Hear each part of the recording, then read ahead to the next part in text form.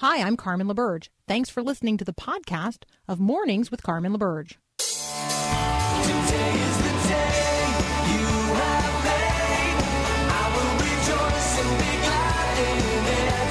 Today is the day you have made. I will rejoice and be glad in it. And I won't worry about tomorrow. I'm trusting in what you say. Today is the day. Today is the day. Good morning. Today is the day. It is Tuesday. It is the 5th of November, 2019. So next year on this day, when I say good morning, it's the first Tuesday of November, 2020. It will be election day. It's actually election day today. It's just not the kind of election day that most of us are paying super duper close attention to. So a year from today, the United States of America will be going to the polls, and we will be voting. In addition to a presidential election, we'll be voting on a lot of other things.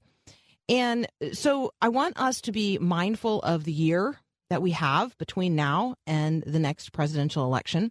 And I want us to be mindful of how we behave, how we honor Christ in the midst of the conversations that we're going to have, the ways that we are going to present ourselves, even in the midst of very partisan conversations where we are deeply divided over many things.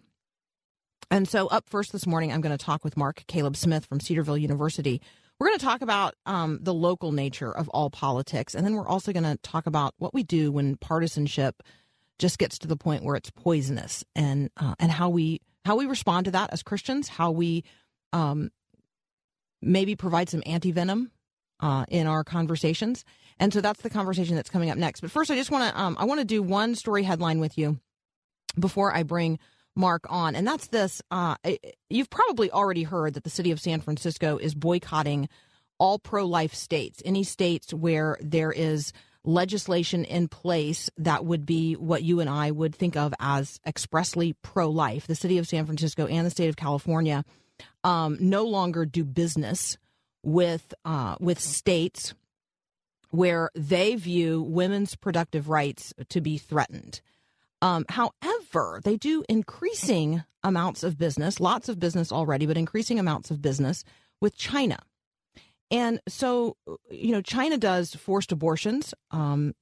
We've talked about the way that China deals with people of faith, including Christians, but certainly we have talked about the internment of the Uyghur population, which is a Muslim population in Western China.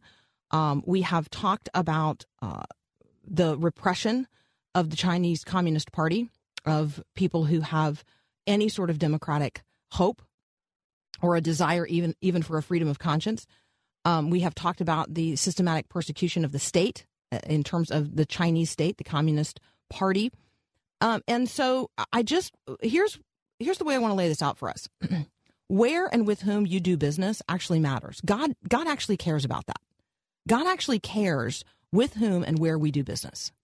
And I'm not saying that maybe we should all boycott China, but I am saying that those of us who live in cities and in states where we have the opportunity to make our voice heard, to make the concerns of our heart known through the freedoms that we enjoy here in the United States of America, I think it is our obligation to talk to the people at City Council, talk to the people in your county government, certainly talk to the people at the state level in the state where you live, and say, I want you to know that it's not okay with me. It's not okay with me that we do business with China until and unless these horrible, horrible human rights violations are addressed. And in the meantime, it's also not okay with me that we fail to do business, that we restrict doing business because other states in the union have pro-life laws on the books that protect life. And in fact, while I'm here, I wish our state had laws protecting life. So there you go. There's some ways to take an international headline, let's say related to China and what's going on in Hong Kong, in relationship to the repression of the protesters, the pro-democracy protesters, or what's going on in China, in the mainland of China, related to Christian churches and Christians and persecution, which we talked with Voice of the Martyrs, Todd Nettleton, about, or maybe what is happening with the Uyghur population. I mean, on and on. The list is long. The list of sins of the Communist Party in China is long. And so, this is a way to take an international headline and localize it by going to your own local government and saying, hey, are we doing business with China? Because if we are, I'm not okay with that. All right. Next up, Mark Caleb Smith from Cedarville University. We're going to continue this conversation about all politics being local. I'm going to ask him, what does that mean? That's up next here on Mornings with Carmen.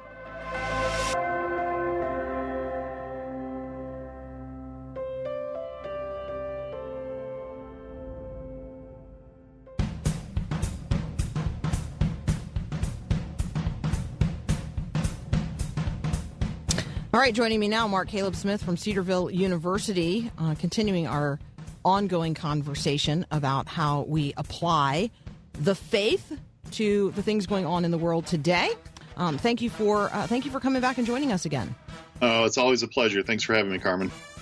So let me just start with this statement that I feel like I heard in at least civics class, but maybe even prior to that, like around the dinner table of my own family back in Tampa when, maybe a friend was running for local office of some kind. All politics is or are local. First of all, how should I be saying that? All politics is local. All politics are local. And then explain what we mean by that statement. Yeah, it's all politics is local. So yeah, I always get those tenses and I get the verb agreement messed up myself. But all politics is local basically could mean, I think, two things. One is most of the important political issues for day-to-day Americans really are settled at the local level. When you think of your interactions with government, whether it's the Bureau of Motor Vehicles or whether it's the police force, the fire department, or even your teachers and other things, those are all local and state issues that really are settled much closer to you than they are to Washington, D.C. And so I think a lot of us tend to focus on those national events and national issues because that's what the overwhelming amount of news coverage that we consume really pulls us toward. But really our political lives are really more dependent on what happens in local elections. But I think the other part of it, though, is that even those national political parties and political figures and political candidates, they influence people through local conversations. And so I don't interact with the Republican National Party, really. I interact with the state party or with the county party or with the district that I'm in or the precinct that I'm in. I don't interact with national officials, whether I'm a Republican, Democrat, or whoever.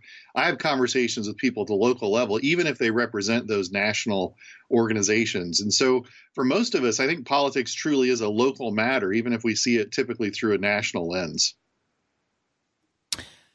So I feel like I'm a person who's fairly well informed about some things. And yet I will admit to you that until it became of particular interest to me for a very specific reason, I had never even bothered to find out much about my state party, nor the rules of my state party related to who can run for something. Yep. And, how many years of work you got to put in before you ever might think about running for something local.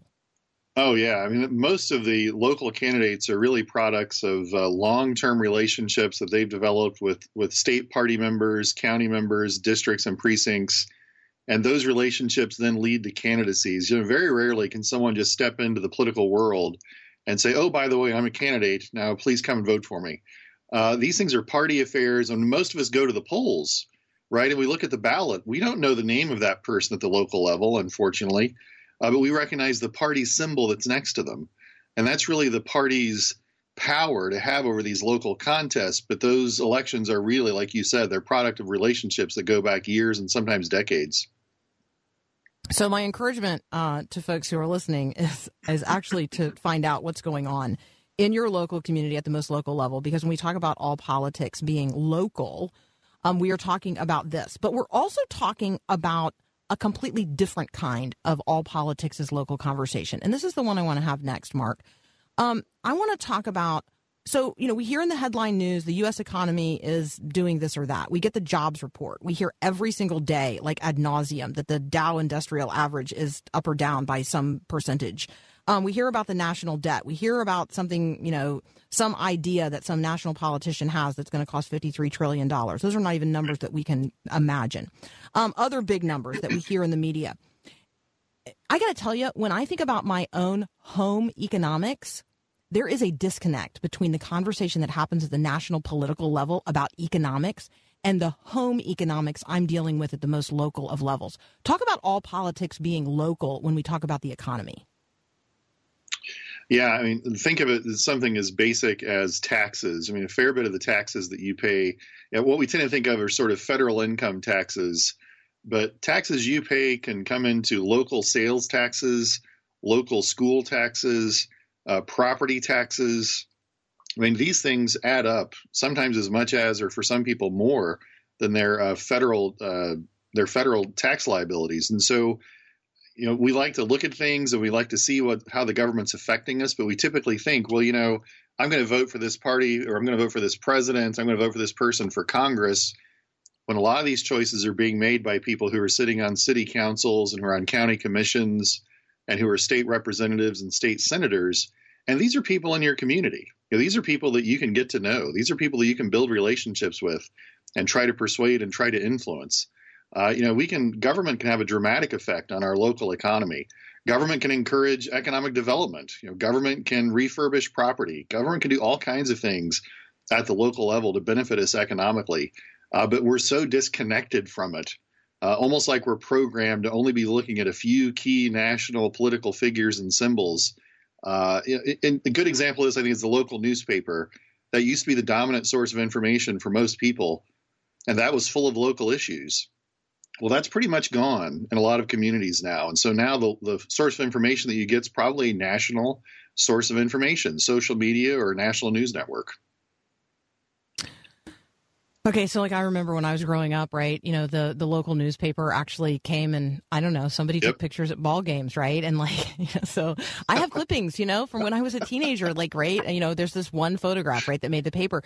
I remember that. I don't think kids have that anymore, or at least not at that level, because we just don't have that kind of coverage in terms of local and community events. So, all right. So that's a little shout out for local journalism and local newspapers and those kinds of things. Let's be supporting all of those folks.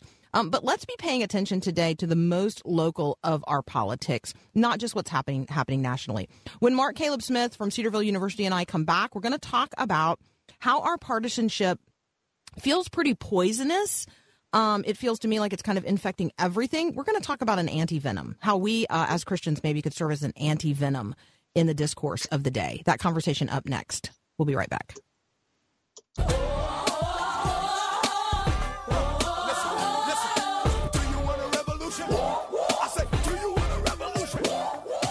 All right, rejoining the conversation now with Mark Caleb Smith from Cedarville University. Mark, if I were just simply to make the observation that our partisanship in this country feels poisonous, and I would like to see Christians enter the conversations of the day as almost an anti-venom. Draw me a picture or describe what that might look like. Well, I mean, first, I think we got to have at least a little bit of an understanding of why our politics and our parties really can feel so toxic right now. People need to understand, I think, that their attachment to their political party is really an emotional and I think a psychological attachment. And that doesn't make it wrong. I mean, we have a lot of strong, good emotional and psychological attachments to things in our lives, like our family members and other people. But sometimes that psychological attachment crowds out other things. And so you love your party, but you don't examine the truth of what your party is saying.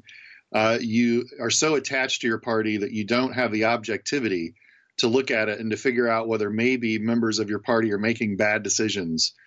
And so we have to first understand, I think, our relationship to that party before we can even begin to think about how to critique it or how to be maybe a little bit more detached from it than we have been before. So I think that's really the first place that we have to start.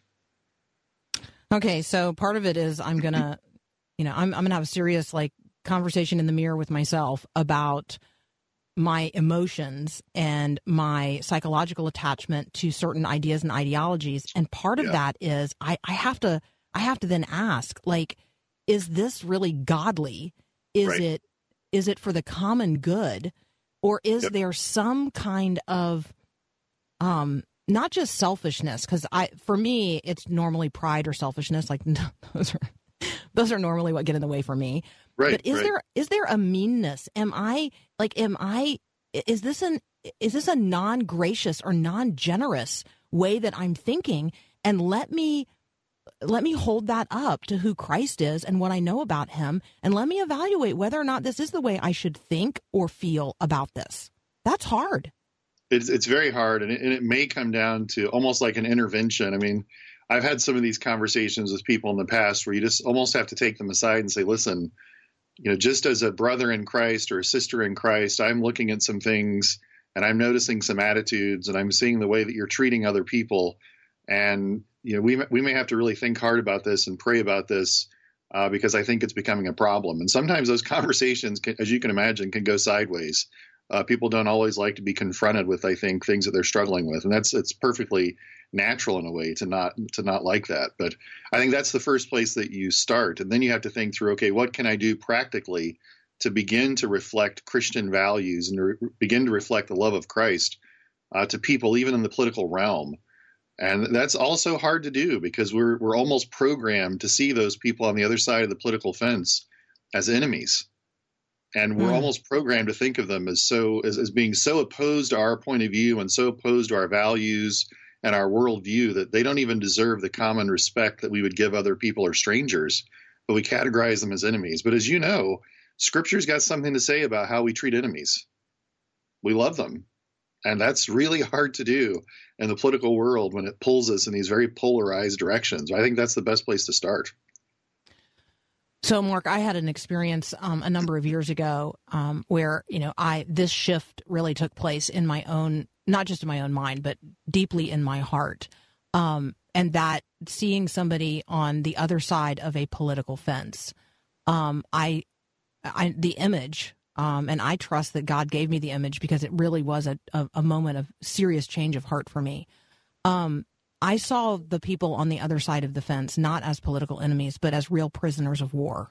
Yeah. Not as operatives so much as hostages, and hostages to a really horrible way of thinking about things and about people and about life and about God, and being in very, very real bondage. And my reaction and response to a prisoner of war is not that I'm mad at them.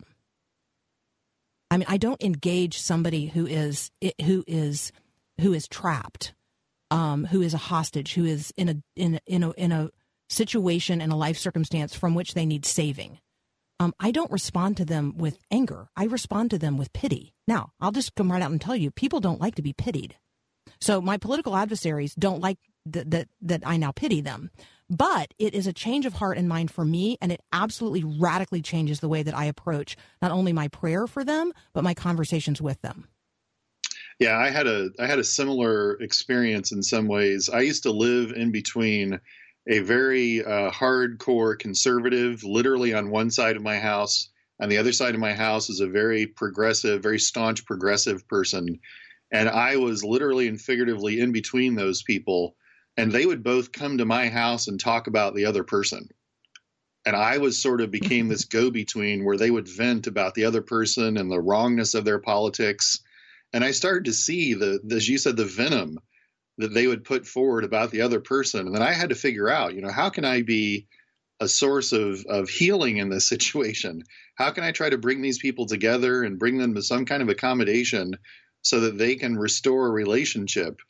And that caused me to really evaluate my own point of view. Now, I mean, I certainly agreed with one of those neighbors more than the other on political issues. But when it came to that relationship, it was far more important for me to be a bridge between those people than to sort of add to the divide.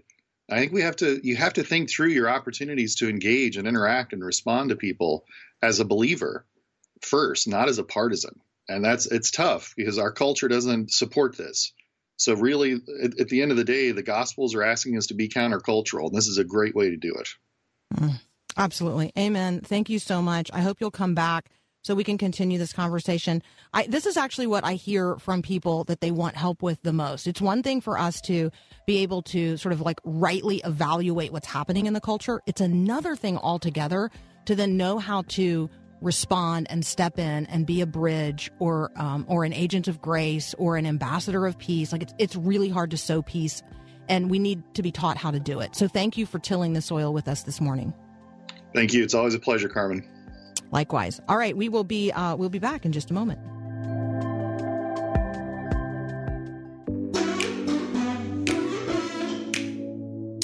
Okay, so it's one thing to write books for kids. It's another thing to teach the Bible to little kids over lots of years and then actually write down those stories in such a way that you already know, hey, when we talk with kids this way about the Bible, they not only fall in love with God, they get the big story. They get who God is and his promises for them and the way that he's the keeper of all promises and the way that he's going to keep them in his promises.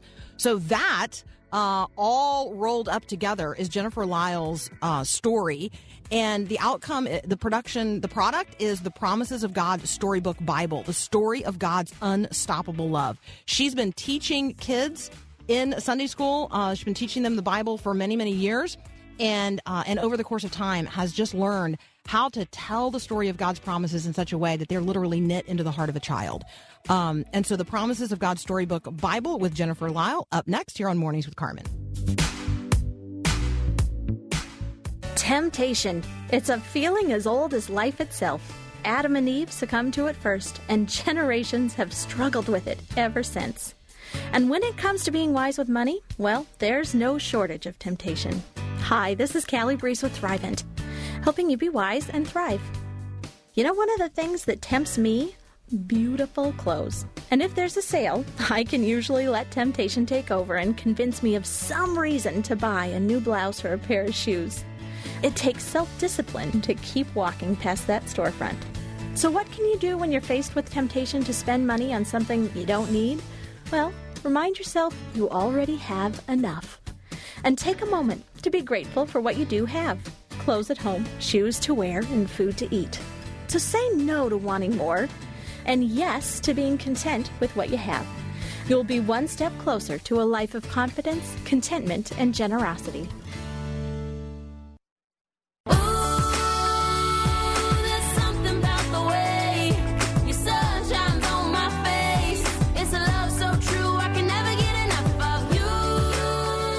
So I'm thrilled to be joined today by Jennifer Lyle. She is the author of the Promises of God Storybook Bible, the story of God's unstoppable love. Jennifer, welcome to Mornings with Carmen.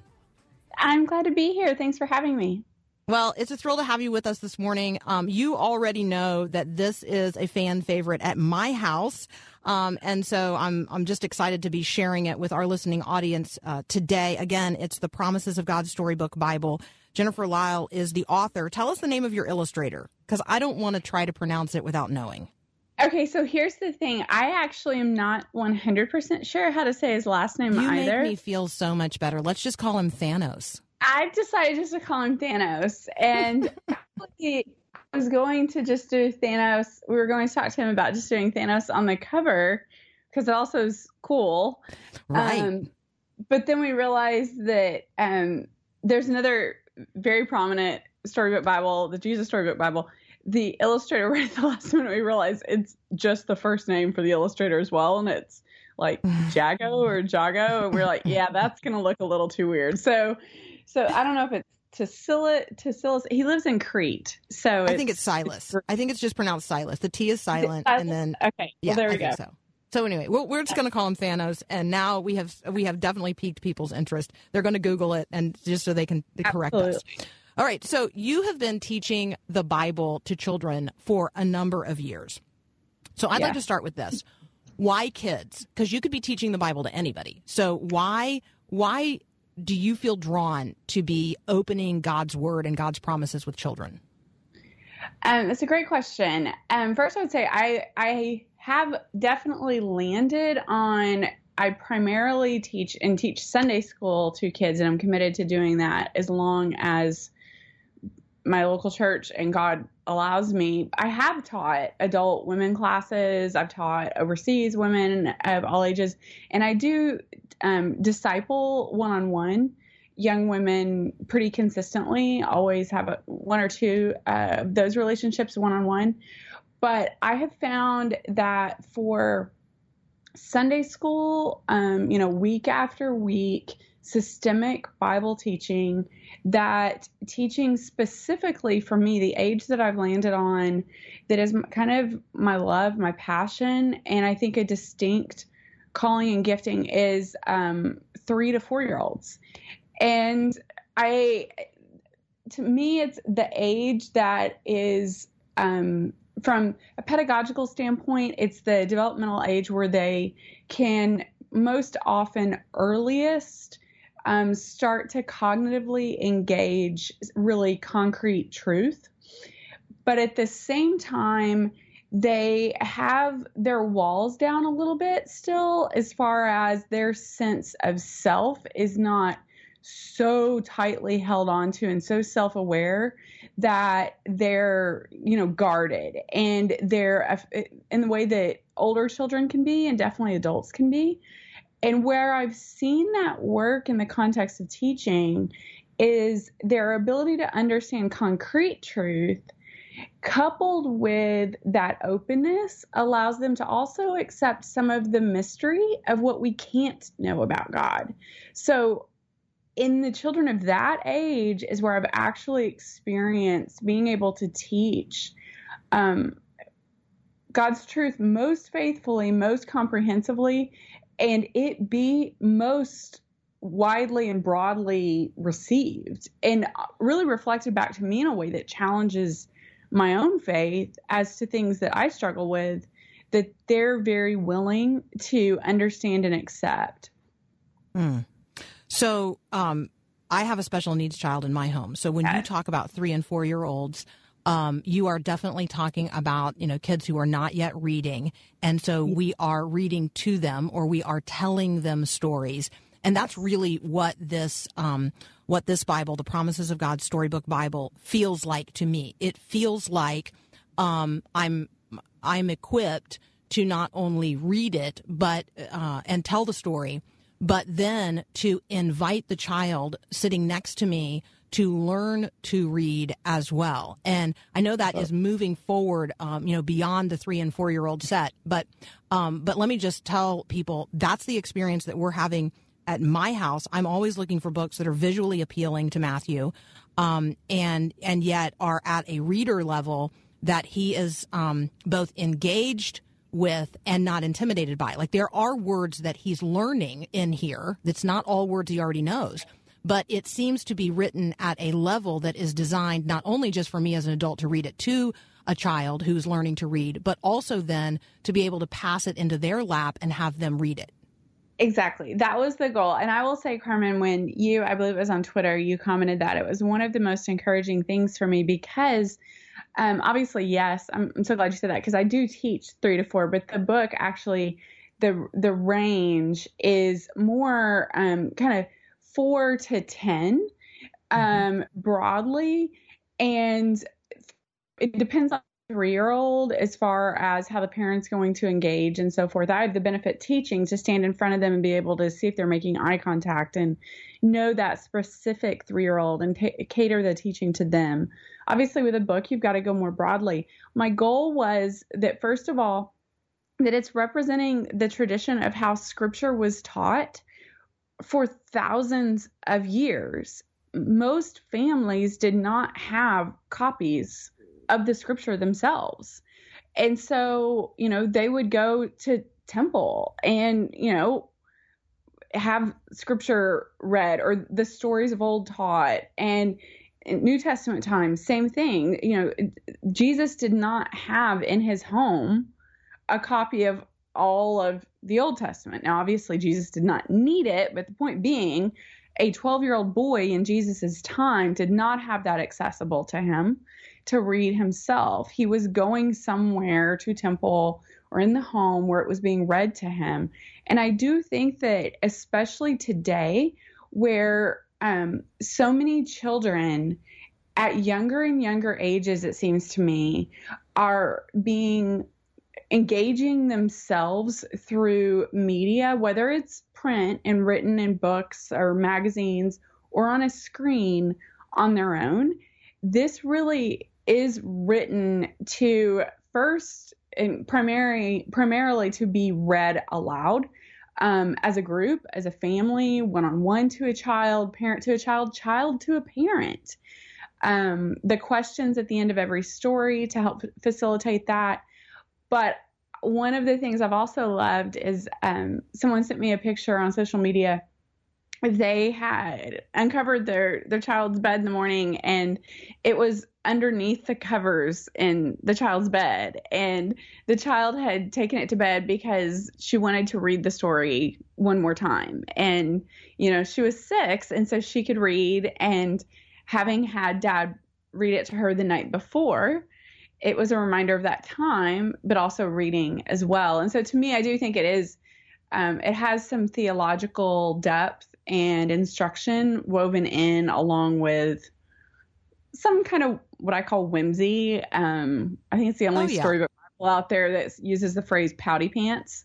And so, but at the same time also, talks about penal substitutionary atonement without using that phrase. It defines it a little differently. Yeah, so it is definitely, it's definitely theologically rich. All right, we have to take a quick break. When we come back, I'm going to continue my conversation with Jennifer Lisle, author of The Promises of God's Storybook Bible, the story of God's unstoppable love. We'll be right back. Same power that rose Jesus from the grave. The same power that commanded dead to wake lives in us. Continuing my conversation with Jennifer Lisle, author of The Promises of God, a Storybook Bible. Jennifer, I want to talk about the use of promises as the rhythm of this.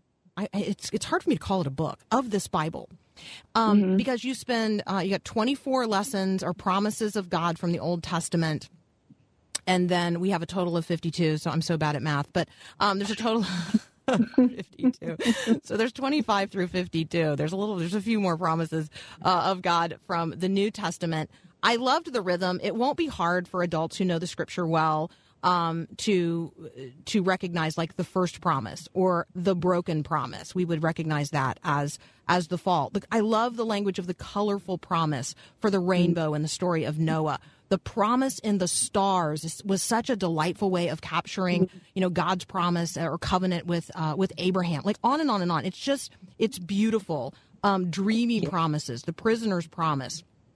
People will immediately, like, as I say those things, they're going to be like, oh, I recognize that story. I've never thought of it that way. The plagues of promise, the Passover promise, and these are obviously all, I'm reading from the list from the Old Testament. Talk about the power of this language when we're talking about communicating God's story and the story of who God is, and what God is up to in the context of human history, using this language of promise, particularly with children.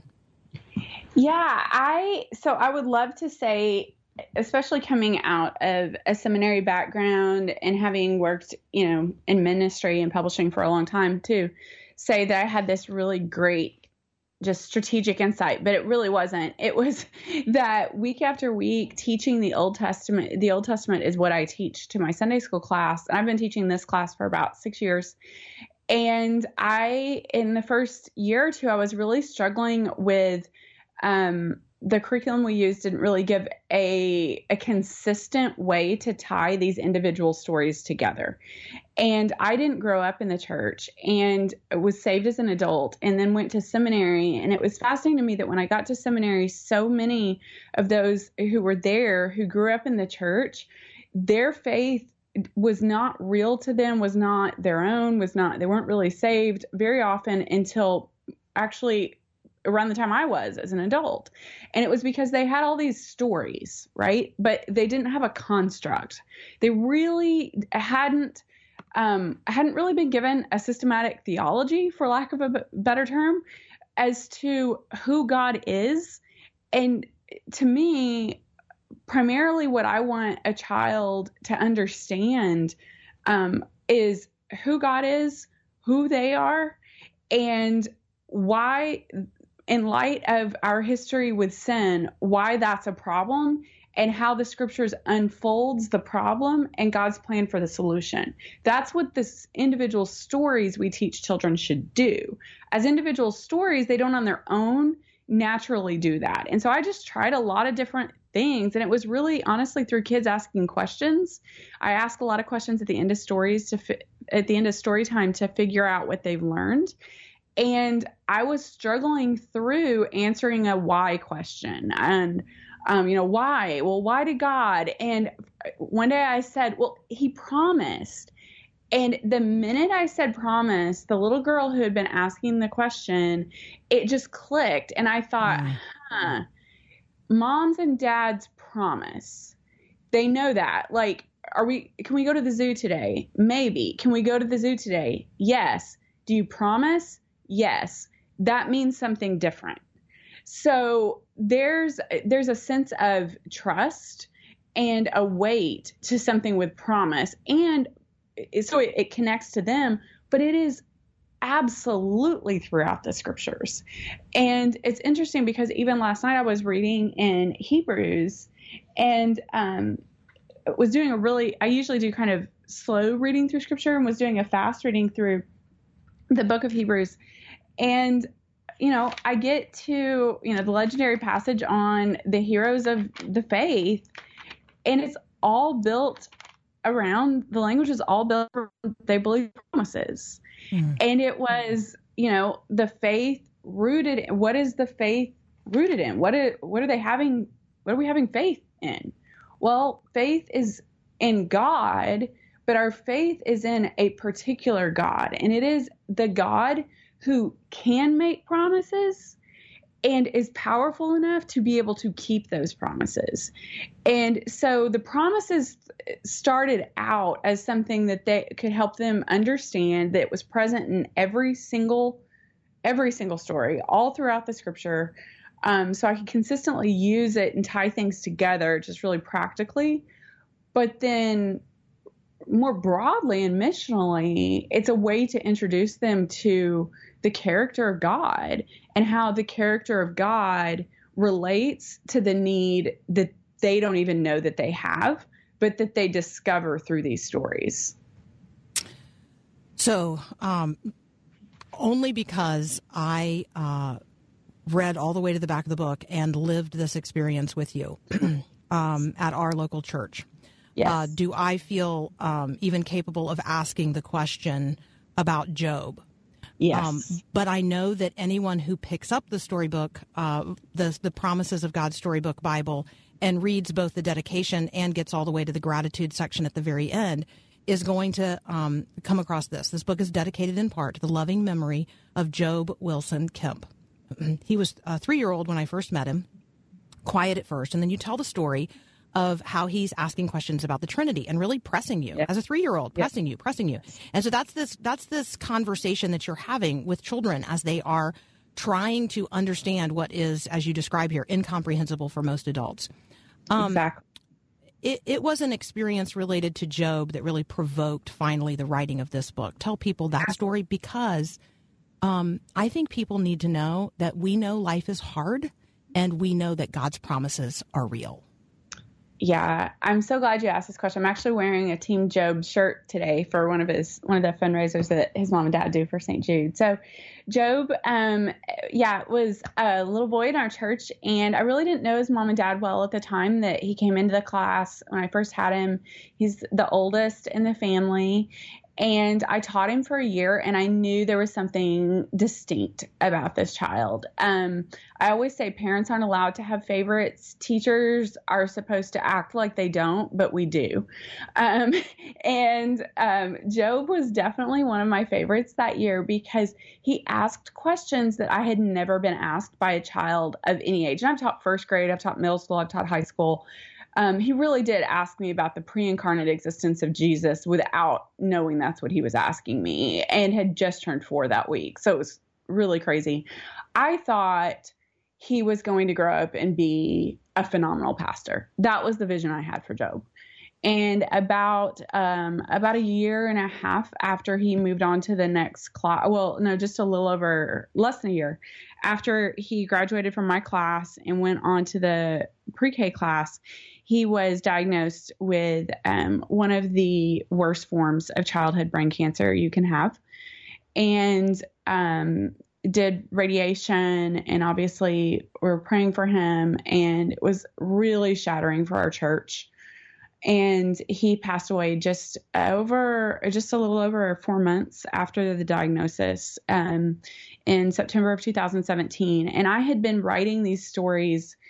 I'd worked in publishing for many, many years. And so as I would teach, after a couple of years, once I landed on the promises thread and saw it, then every time I would teach, it was kind of inevitable. And I write a lot. So the stories would kind of start writing themselves in my head. But I'd committed I was never going to publish ever, for a variety of reasons. I just didn't want to publish. And so I hadn't told anybody. But at Job's memorial service at our church, his dad got up and recite. There's not actually a verb. Proclaimed is the closest for it. It was as though he spoke it for the first time. All of Psalm 103, and which starts with "Bless the Lord, O my soul." And this is a father who's, moments day from burying his 5-year-old son who looked so much like him. And there's a verse, I believe it's verse 13, where it speaks about as a father has compassion for his children. And I know that psalm. And so it was so powerful as he kept, proclaiming the Lord. But when he got to that verse, I knew that verse was coming. And I thought, what faith allows him to stand? What faith allows him to say these things? Mm-hmm. And I thought it's the same faith that Job had, because we knew that Job was with the God he had asked me about. Job in that moment knew the Trinity better than I know the Trinity today, because his faith so sure, so solid. And it was the faith of his father. And I thought, I can never stand in front of that rug again and teach that class again, assuming they're going to have 12 more teachers the way that I did with Job, because we never know how long someone's going to have. And they can't understand. And God keeps his promises. It's an important part. I think it's an important part of understanding your motivation to write this, and it's an important part of receiving this book. Jennifer Lyle, thank you so much. The book is The Promises of God, Storybook Bible, the story of God's unstoppable love. We'll be right back. All right, I feel like that was a feast. I wanted to ask her, all right, so then after they've amassed all of this money and influence and they want to peddle it in the nonprofit sector, where do those threads lead? Because we often hear about the billionaire class pumping money into certain nonprofit efforts. So anyway, I feel like that's a thread we're going to have to pull again with Sarah Chase. Thank you so much for listening, taking us with you on the first hour. There's a whole nother hour up next here on Mornings with Carmen.